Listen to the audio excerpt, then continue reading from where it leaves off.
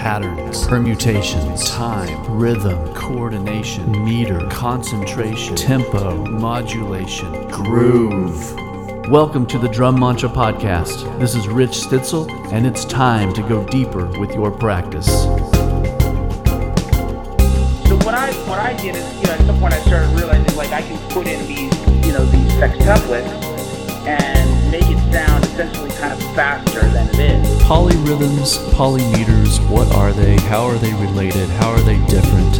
Let's take a look. The way to be successful at something is you have to be so passionate about it that time disappears. You do not care. You are just in it. You can't wait to wake up because you get to start again. And when you go to sleep, you hope that you dream about it. That's what I'm talking about when I talk about passion. Before I set up anything in a session, I try to find out, hey, what's the first song we're going to do? Can we go listen to it? Is there some kind of demo? And then, because I hate just throwing up any old cymbals and snare drum and whatever, building a kit and then going to listen to the song and go oh, well, I wouldn't use half the stuff that's up here. What happens is you're moving the accents everywhere possible in a measure of 4/4, a measure of 3/4, and a measure of 5/4. I really feel like that's a really underemphasized part of being a drummer, is getting sound. So let's just hear what it sounds like to hear 3 16th notes at the same time as 4 16th notes.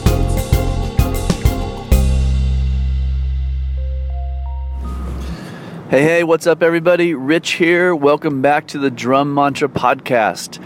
I am actually in my car because this has been an insane week, and I'm actually driving to gig number 3 of the day, and I think it's like a 10 gig streak in 8-day kind of week for me. And that takes a lot of time. Driving to the gigs, playing the gigs, driving home from the gigs. But it's been a very cool week. I'm actually going to post. I tried to remember to take a picture of every different drum set that I played this week. A lot of times when I do these really crazy run around town playing gig kind of weeks, I make sure that there are different drum sets ready for me, like house kits or whatever. That way it's easier. I can just kind of roll in and play and then head back out. So I took a picture so far of every drum set, and then on Saturday or Sunday I'll try to post every drum set that I played this week. I think it's really cool actually to play different drum sets, different gear. It pushes the creativity for sure, and that kind of sums up my entire career. I've always been into playing different drum sets for the purpose. Sometimes it's because I'm lazy and I just want to use a house kit or something somewhere, but mostly I would like to change up my drums often just to push the creativity, just to kind of get out of my comfort zone and figure out a deeper or a new way to make music on the instrument. So I'm very accustomed to playing different kits, different pedals. And you know what? Actually, this just hit me. I had a teacher in St. Louis for a very short amount of time. I probably only took a few lessons from him. His name was Craig Williams. And I was in high school at the time. And I would go to his house, and he was a very... I kind of considered him eccentric at the time. But he was a session drummer, and this was in the 80s, so he was definitely a busy session drummer and a great player. And we would do the typical exercises, like work out of the Gary Chester book or whatever, syncopation book, all the typical drum set books that you study when you're in high school. But he would do different things to kind of challenge me, and this could have been where this whole concept was born and kind of sunk into my way of being. Is I would get to the lesson, and the drum set that I was to play on would be set up in a strange way. So not necessarily the toms, but mainly where the placement of the ride cymbal and the hi-hat were could be in a very awkward place. Like he might, on purpose, put the hi-hat a foot further away than you would normally want to have it. And he'd put the ride cymbal where you had to really reach for it. And then I had to play all my exercises on the kit the way that it was set up. I wasn't allowed to move anything, and that was part of the way that he did my lessons. I don't know if he did those lessons like that with everybody, but that's what he did for me. So I would have to play the exercises on drum sets that were set up awkwardly and different each time. And another thing that he would do, this is all coming back to me, we would do, read the melodies in Gary Chester's book on the bass drum, but he would take the spring off of the bass drum pedal. So if you buried the beater into the head, then you had to reach down and put the beater back into position where it could be able to be played, because if there's no spring, it just goes straight up and it stays. So that was to learn how to allow the beater to bounce off the head, to actually start feeling the beater as if it were a stick. So that was a very frustrating exercise that I actually would go home and practice in preparation for my lessons. And man, that was grueling, because it never, you're in high school, you don't have a whole lot of time to practice every day, and to go through a frustration like that, I never mastered it, to be honest, but I tell you what, it sure started waking me up about thinking about how to play and the physics of how things move, and the idea that you don't have to be comfortable and everything be perfect to make music. And I think that was huge for me. I mean, that was 25 years ago, and it still has been part of me ever since. So how did I get on that? Oh yeah, because I'm playing a bunch of different drum sets all the time.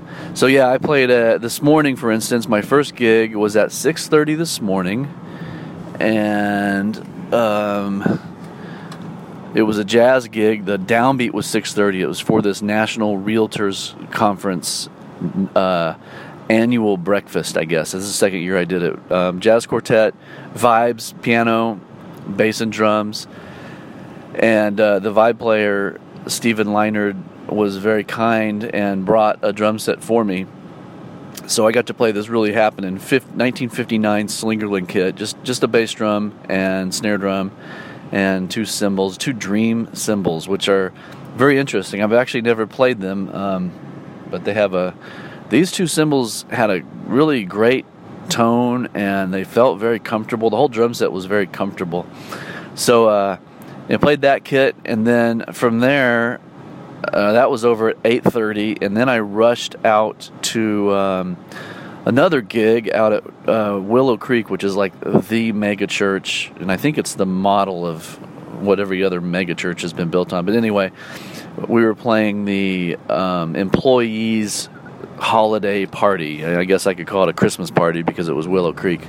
But yeah, we played this holiday party, and that's a huge production. It's like, I'm behind glass, and everything's mic'd, and we have in-ear monitors and talkbacks and lighting cues and everything that goes with a big mega church. But we were playing jazz. We were playing Christmas songs, and but I was playing on the house kit out in that actual. There's probably at least 3, but maybe more like 5 huge areas where they have full bands and full PAs and sound systems and all that stuff.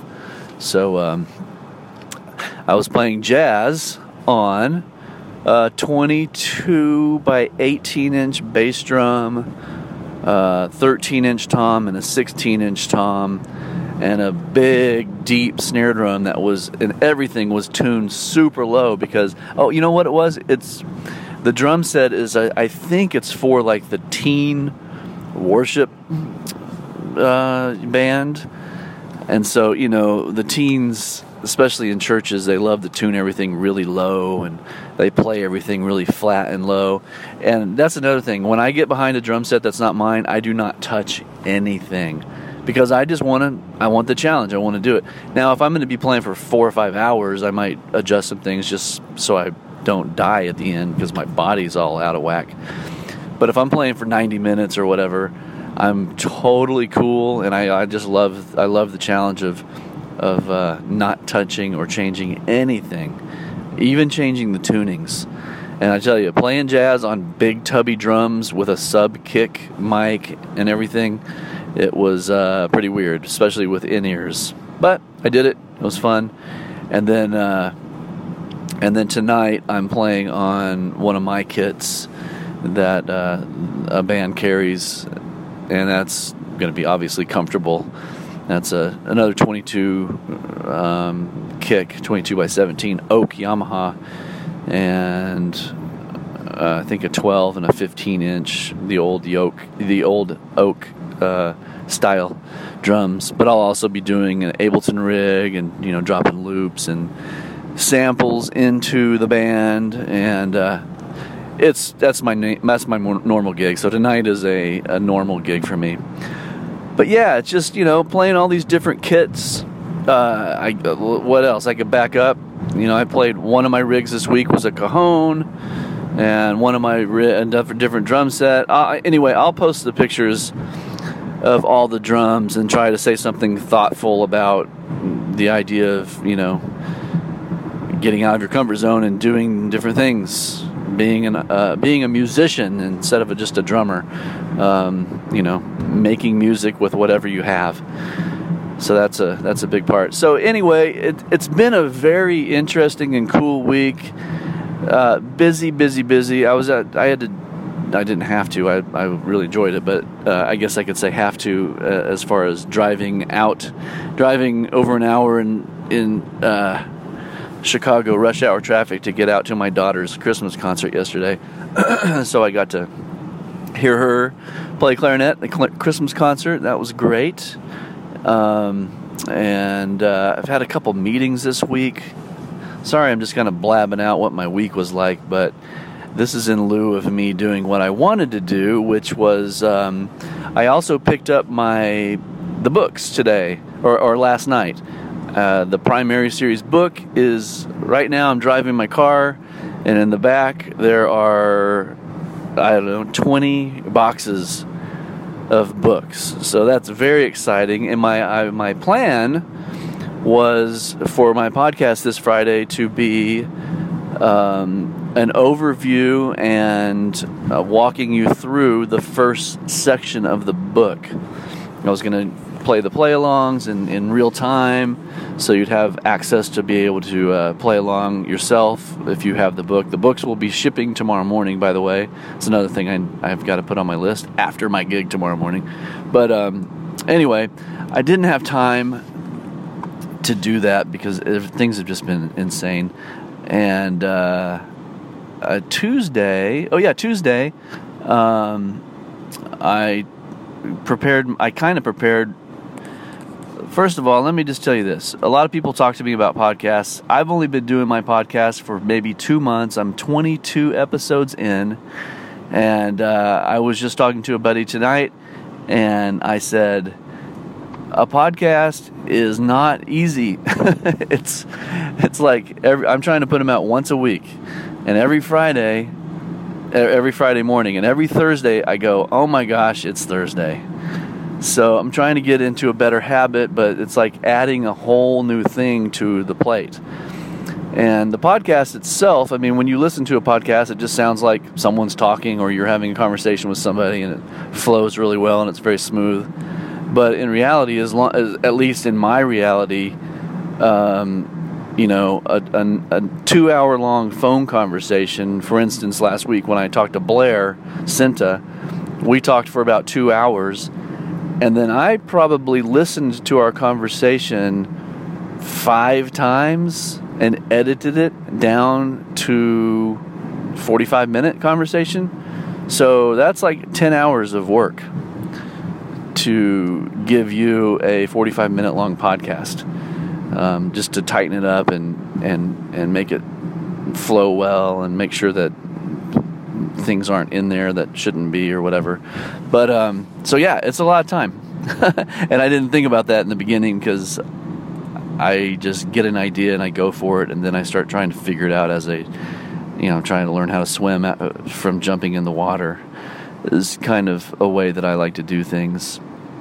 But Tuesday this week, a couple days ago, I had a very nice phone conversation with Carter McLean the day before he was heading out for his 2-week-long tour with Charlie Hunter on the West Coast, and we had an awesome talk, and that will be coming out next Friday. So definitely looking forward to releasing that conversation to everybody.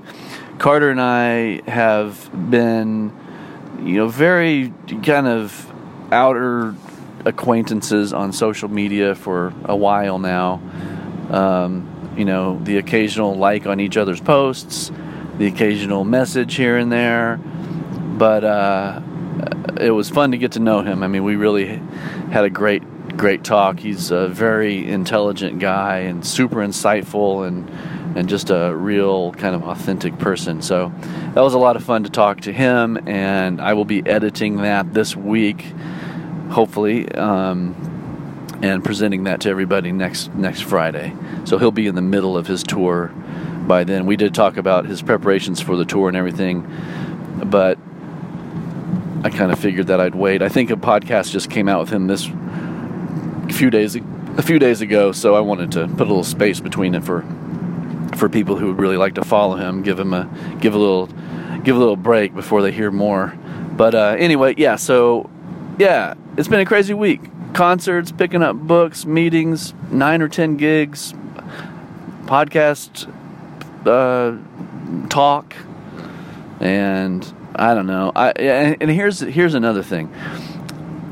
I really, really, really try to practice every day. And when I was in the process of finishing the book and writing all the play-alongs for the book, I was getting 2 to 4 hours of practice in pretty much every day. I'd probably go to my studio. My studio is very close to my house. I can walk there in about 30 seconds. So I would walk over in the morning, or I'd drop my daughter off at school, go straight there, practice for 90 minutes or so, write, etc. Chill, have lunch, and then go back again. I'd usually go like 2 to 3 times a day and practice for anywhere from like an hour to 90 minutes, 2 hours each time. So that's been a lot of fun. This week has been a different story, and it's always strange. I feel like on social media, you kind of see the best of people. Sometimes you get a little glimpse into someone's life where you go, oh, okay, they're real. They seem real. Like they're struggling with a thing that they're trying to learn to practice, or whatever. Oh, they're walking on the beach. Oh man, they don't only play drums, they actually take walks on the beach. That's cool. So, you see things every once in a while that gives you a glimpse into someone else's life that you go, oh, okay, they're not a machine that's in the studio practicing around the clock and filming exercises and being on tour and stuff. And I think it's important for all of us to realize that, I do it too. I see certain people that I like to check out on the socials, and if I'm not careful, I can fill the blanks in with my mind and kind of think that person is drumming and filming around the clock because it seems like it.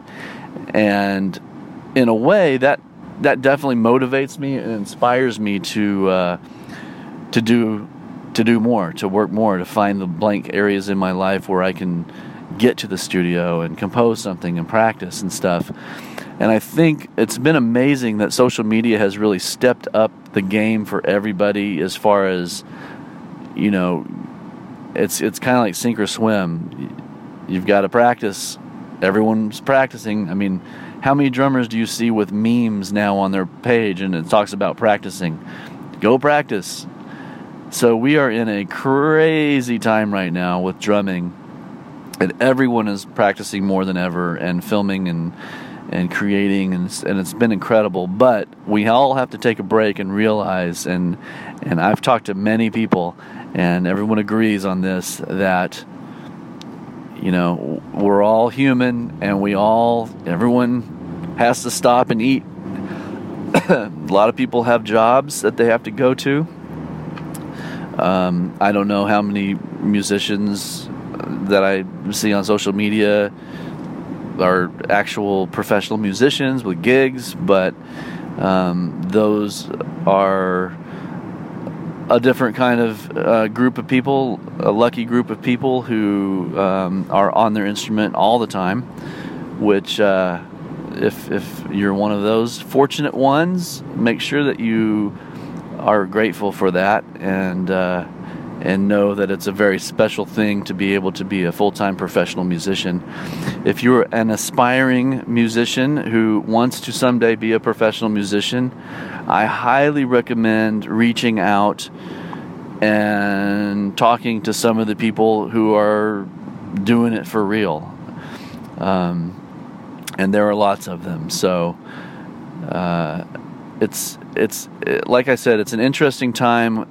The older generations, which include me, of course, are, I've been a professional musician since 1990. So I've been a professional musician for longer than some of the people that follow and comment on my stuff have even been alive. I've actually been making a living playing, and I get messages from people who are 23 years old, and they want to they haven't gone through everything yet. And they might express frustration because they're not at where they think they should be, on a level they think they should be.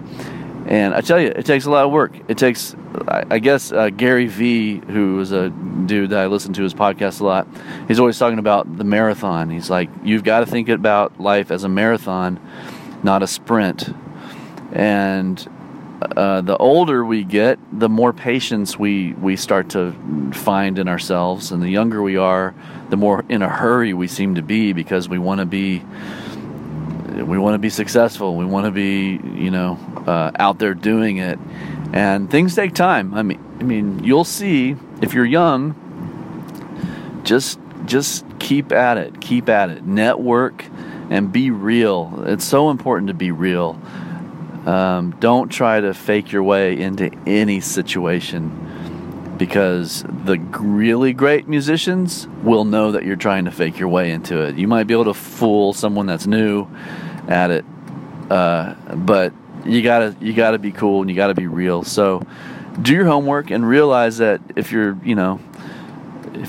23 years old, 25 years old, and you're still not quite, feeling like your career has taken off yet in music, just keep at it. Keep at it. Making the network, staying authentic, practicing, really learning the craft, and building a network is a lot easier nowadays because you can build it on a national and an international level.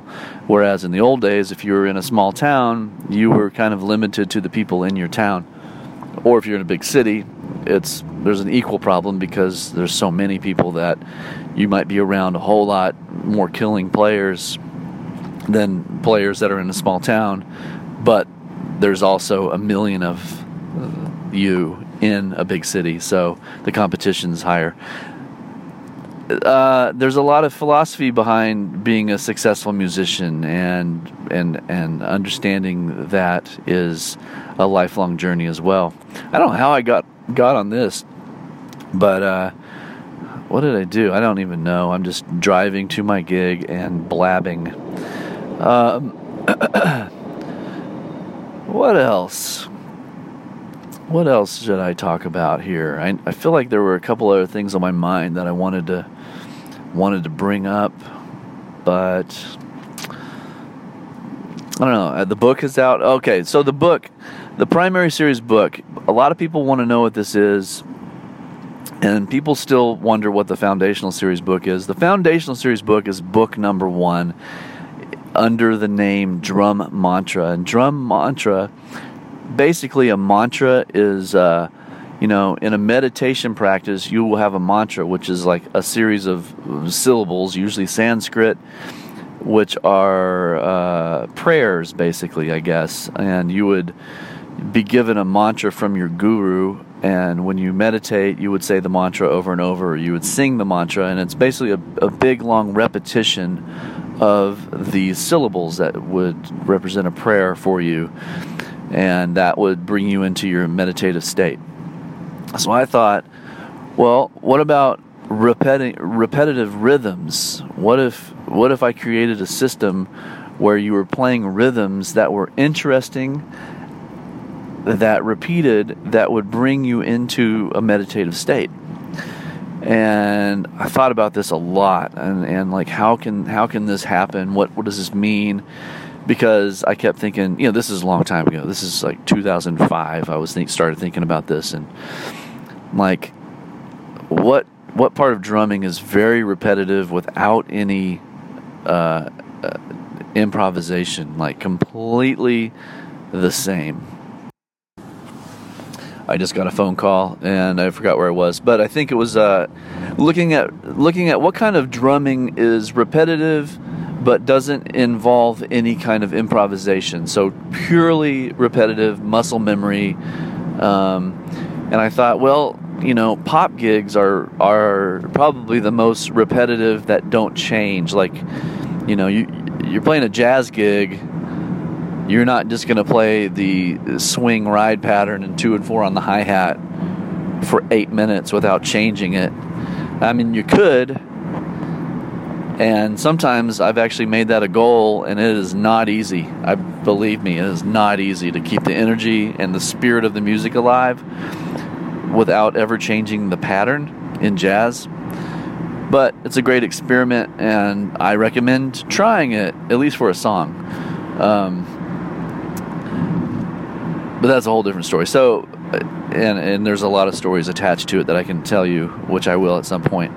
But I thought, pop music, okay, it's like the rock beat, a dance song. You're going to play that for a long time, but that's not going to do any, that's not, I can't package that up into anything and kind of call it my own creation. And of course I didn't give it even a half a second of thought that I would try. But I started experimenting, I started thinking about what kind of grooves have kind of layering patterns that are interesting, that I know. And so, a couple that come to mind right away back then were the bossa nova. So the bossa nova has a set bass drum pattern, and then it has a very, I would call it, round clave pattern. And I started thinking about how that pattern, and I started thinking about clave, and clave is like this 2-bar phrase with tension and release. And there's a 3-side to the clave and a 2-side to the clave. 1, 2, 3, 1, 2, And so I started experimenting with the clave. This is a long time ago, way back in college. This was not 2005. This was like 1992. So I was playing clave with the left foot. This is what we all did at school. We all learned how to play clave with left foot, and then like Bayonne pattern, Songo pattern on the bass drum, and then do stick control with the hands, or read solos with the hands, or whatever, over these kind of more complex foot ostinatos. And so one day I remember practicing the clave and the Songo bass drum pattern, but then doing just 16th notes on the snare drum, or maybe I was doing, I don't remember, it was 16th notes for sure, but accenting different accent patterns. And I started accenting 3 every 3, like a dotted 8th note. And so it would be with the 3-side of the clave, and the next time the 3-side would come around, the accents on the snare would be 1 16th note off. And the next time you come around, the accents on the snare would be 2 16th notes off. And then the next time you come around to the clave, the snare drum accents are back with the 3-side of the clave. And so I started thinking, so there's this dotted note cycle extends beyond the 2-bar phrase of the clave. It's become a 6-measure long phrase. And then I started thinking about the idea of tension and release. Like clave has built-in tension and release. The 3-side is tension, the 2-side is release. And I thought, okay, the 3 sides, tension. That's a dotted note. So what happens if I play a dotted note for 3 measures? Well, that dotted note is tension that is swimming through like a measure of 4/4 time. The dotted 8th note is kind of curving and sliding its way through 3 measures of time, and that is creating rhythmic tension. Okay, fine. But what if the dotted note lasted longer than 3 measures? What if the dotted note was there the whole time, the entire time of a song? If it is, and then I started to discover that, so what I would do is I program dotted 8th notes into Reason. Now we're back in 2005. I would program dotted 8th notes for a very long period of time, like an hour. I'd stretch it out to last the loop to last an hour. And then I would play a quarter note and program that in and program that for that amount of time. Now I'm hearing a quarter note and a dotted 8th note together for an extended amount of time, like an hour. And I would put it on my iPod and walk around and listen to it for hours. And I started realizing that I can shift my attention from hearing the quarter note in 4/4 to hearing the dotted note in 12/8 to hearing the quarter note in 3/4 to hearing the dotted note in 9/8. And I'm like, okay, so where is the tension? Truly, where is the tension? Well, the tension is wherever you're not placing your attention.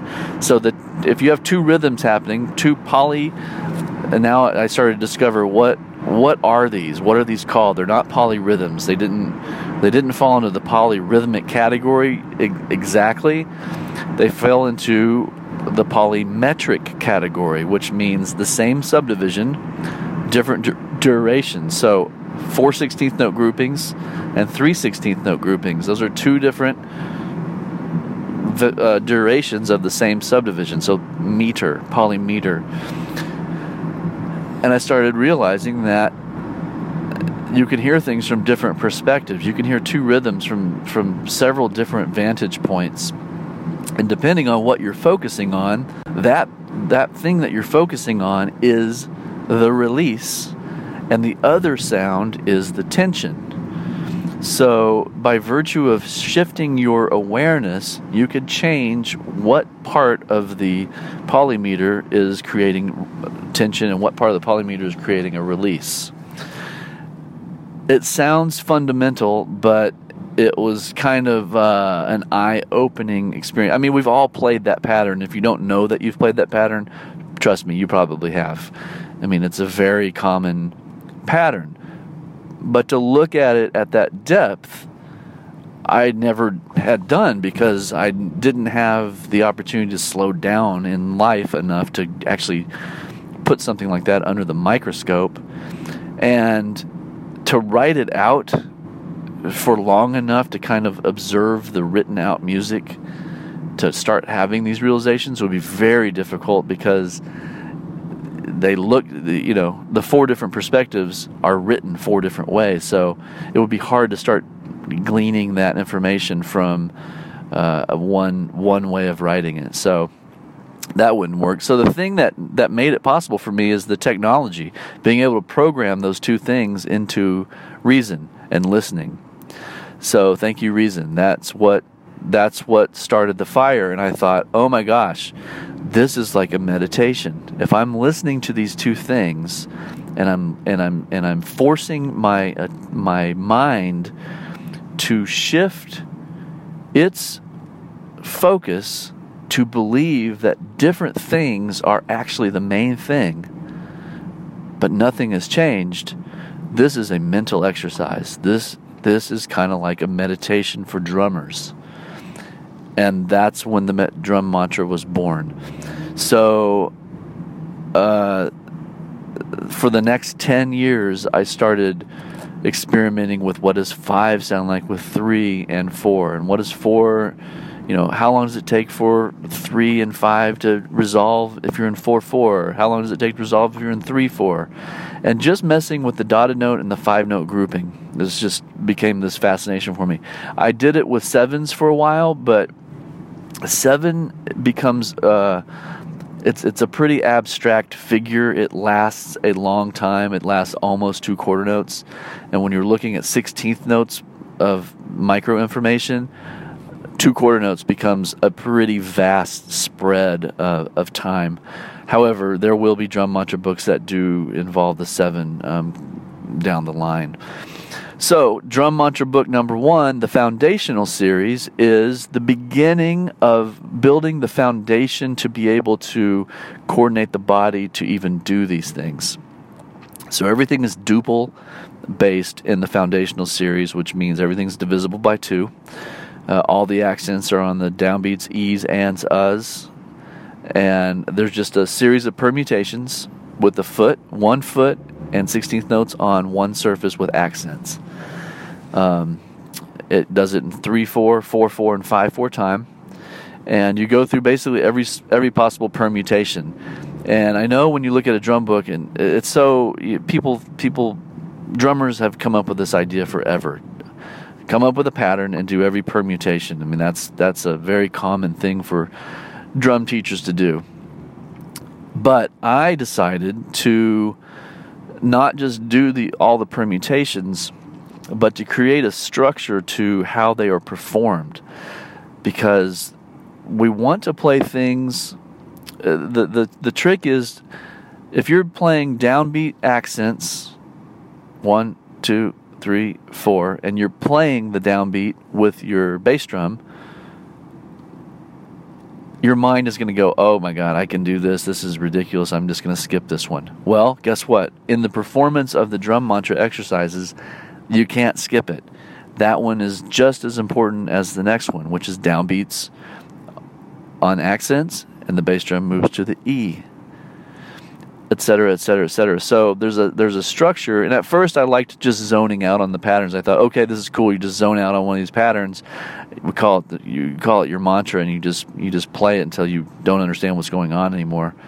And then I realized, nope, that's not meditation. Meditation requires a constant waking up to the now and letting go of your thoughts. Waking up to the now, letting go of your thoughts.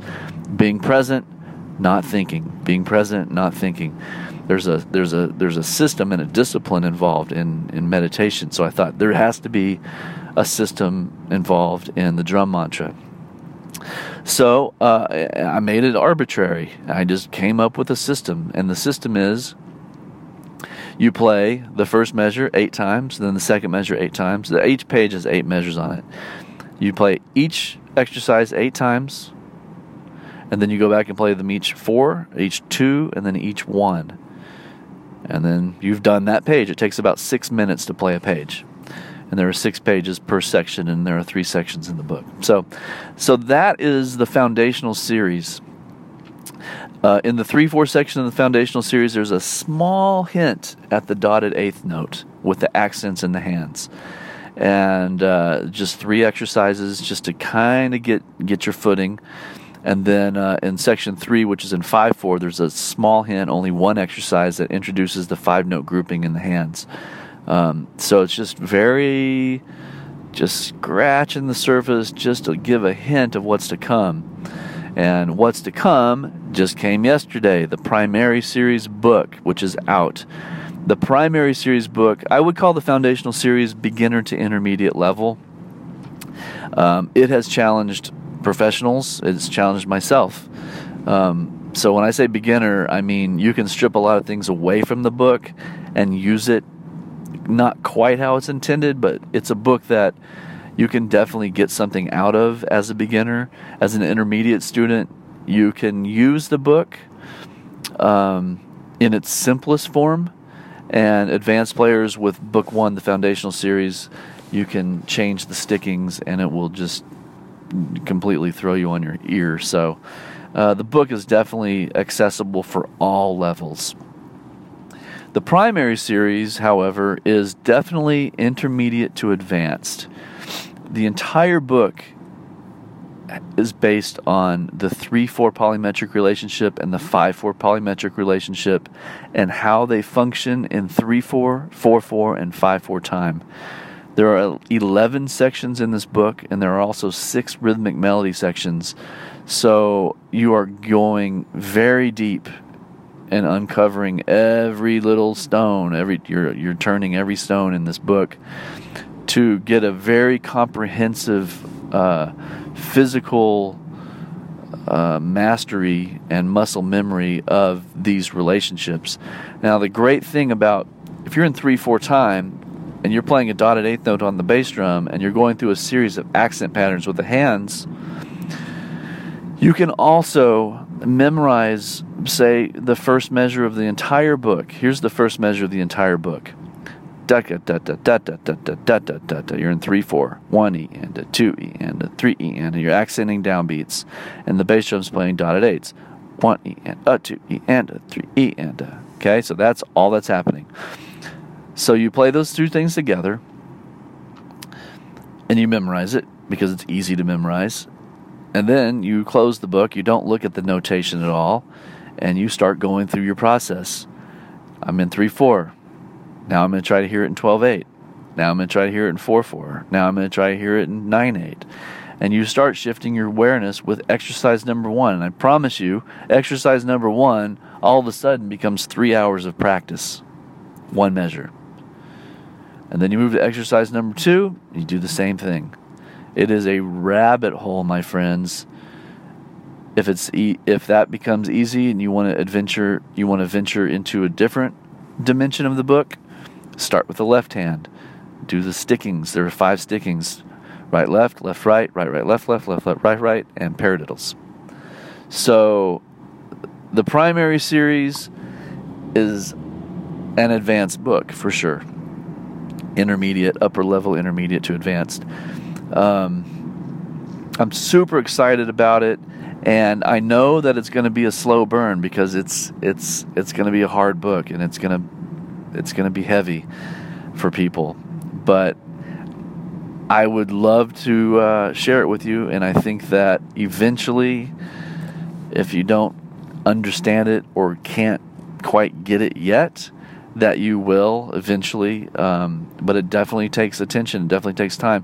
And the beauty of it is, it doesn't have anything to do with any kind of genre of music. It's not a jazz book, it's not a rock book, it's not a Latin book. It is a muscle memory, rhythmic training book, awareness of time book.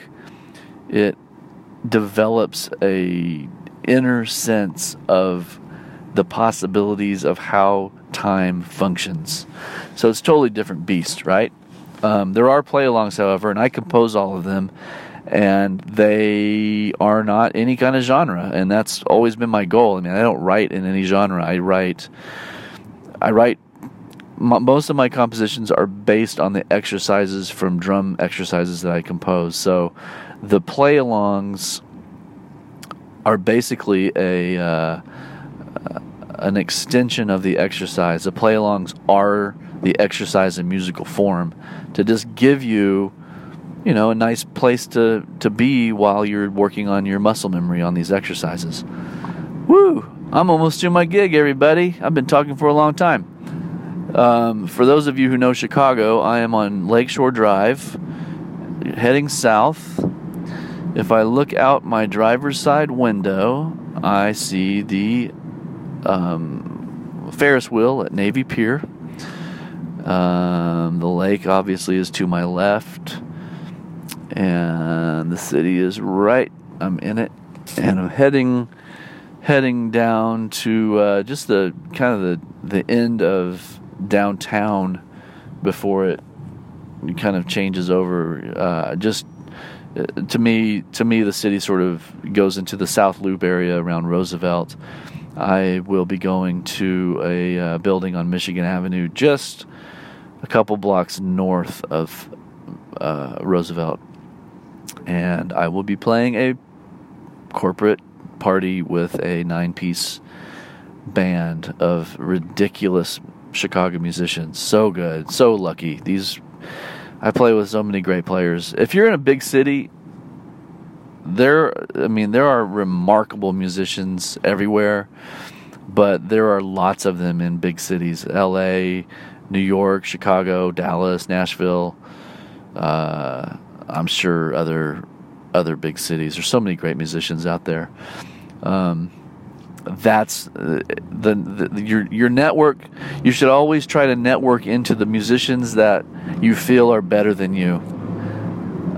It's scary because it's hard for the ego to go, okay, I'm the worst person here, and I'm not talking about I'm the worst person here, I'm gonna make the band sound awful, but like, surround yourself with people who are super intense and passionate about what it is that they do with music, because they will inspire you to also be that way, and you might learn something from them. And here's another thing to think about. This is a philosophical thing, and then I'll probably leave you at that, because then I'm going to have to pay attention to parking and stuff. Think about this. Your experience, the people in your life, the experiences in your life, everything that is in your experience matches the resonance of your consciousness. Just think about that. Your experience, every single thing that you personally experience, is an exact reflection of your inner state of consciousness. So, if you're unhappy with your outer experience, look inside and try to figure out what it is that you're unhappy about with yourself. I know it might sound crazy to some of you, and some of you might nod your head yes, as in I'm saying the most obvious thing in the world. But I really think it's important for everyone to start realizing that just one level down from how you see the world is all atomic. We're talking about energy. And so our senses read things in a very limited way. It makes up the world we see, the people we see, the personalities and the emotions and all that stuff. All those things are just different energy levels moving around in harmony with whatever else is in that vicinity. And because it's your experience, you're kind of the orchestrator of that experience. And I'm not going to go crazy deep into this, because it can become a sliding slope of hypothetical concepts and stuff. But let me just say this from experience and from people who I've talked to that are the same. The higher you can raise your vibrational kind of output, which and what I mean is basically, high vibration stuff, being kind to each other, being intelligent, being thoughtful, being compassionate, having empathy. Those kinds of things resonate very high. The more that you can have of that in your experience, the more you will see harmony come out in your experience. And the other way is true too. If you have negative, dark thoughts, limited thoughts, etc. in your mind, you will see that in the world. You will see pain and violence and etc. Okay, I've already gotten too far. I probably won't even put this part in the podcast.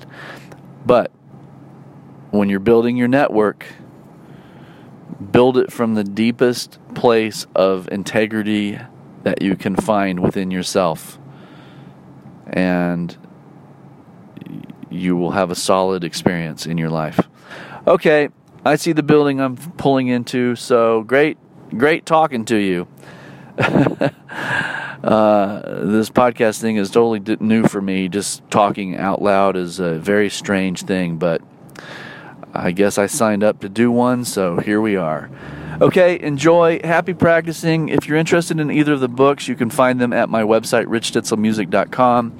And if you buy both the books, you get an automatic 20% discount on both books.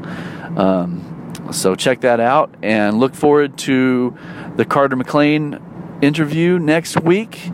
Until then, take care. Happy practicing. And and have a good one. Bye-bye. Thank you so much for listening to the Drum Mantra podcast. Your time and attention is much appreciated. I would love it if you went to the iTunes store and left a rating, and please share this with anybody that you think would like to go deeper with their practice. Take care.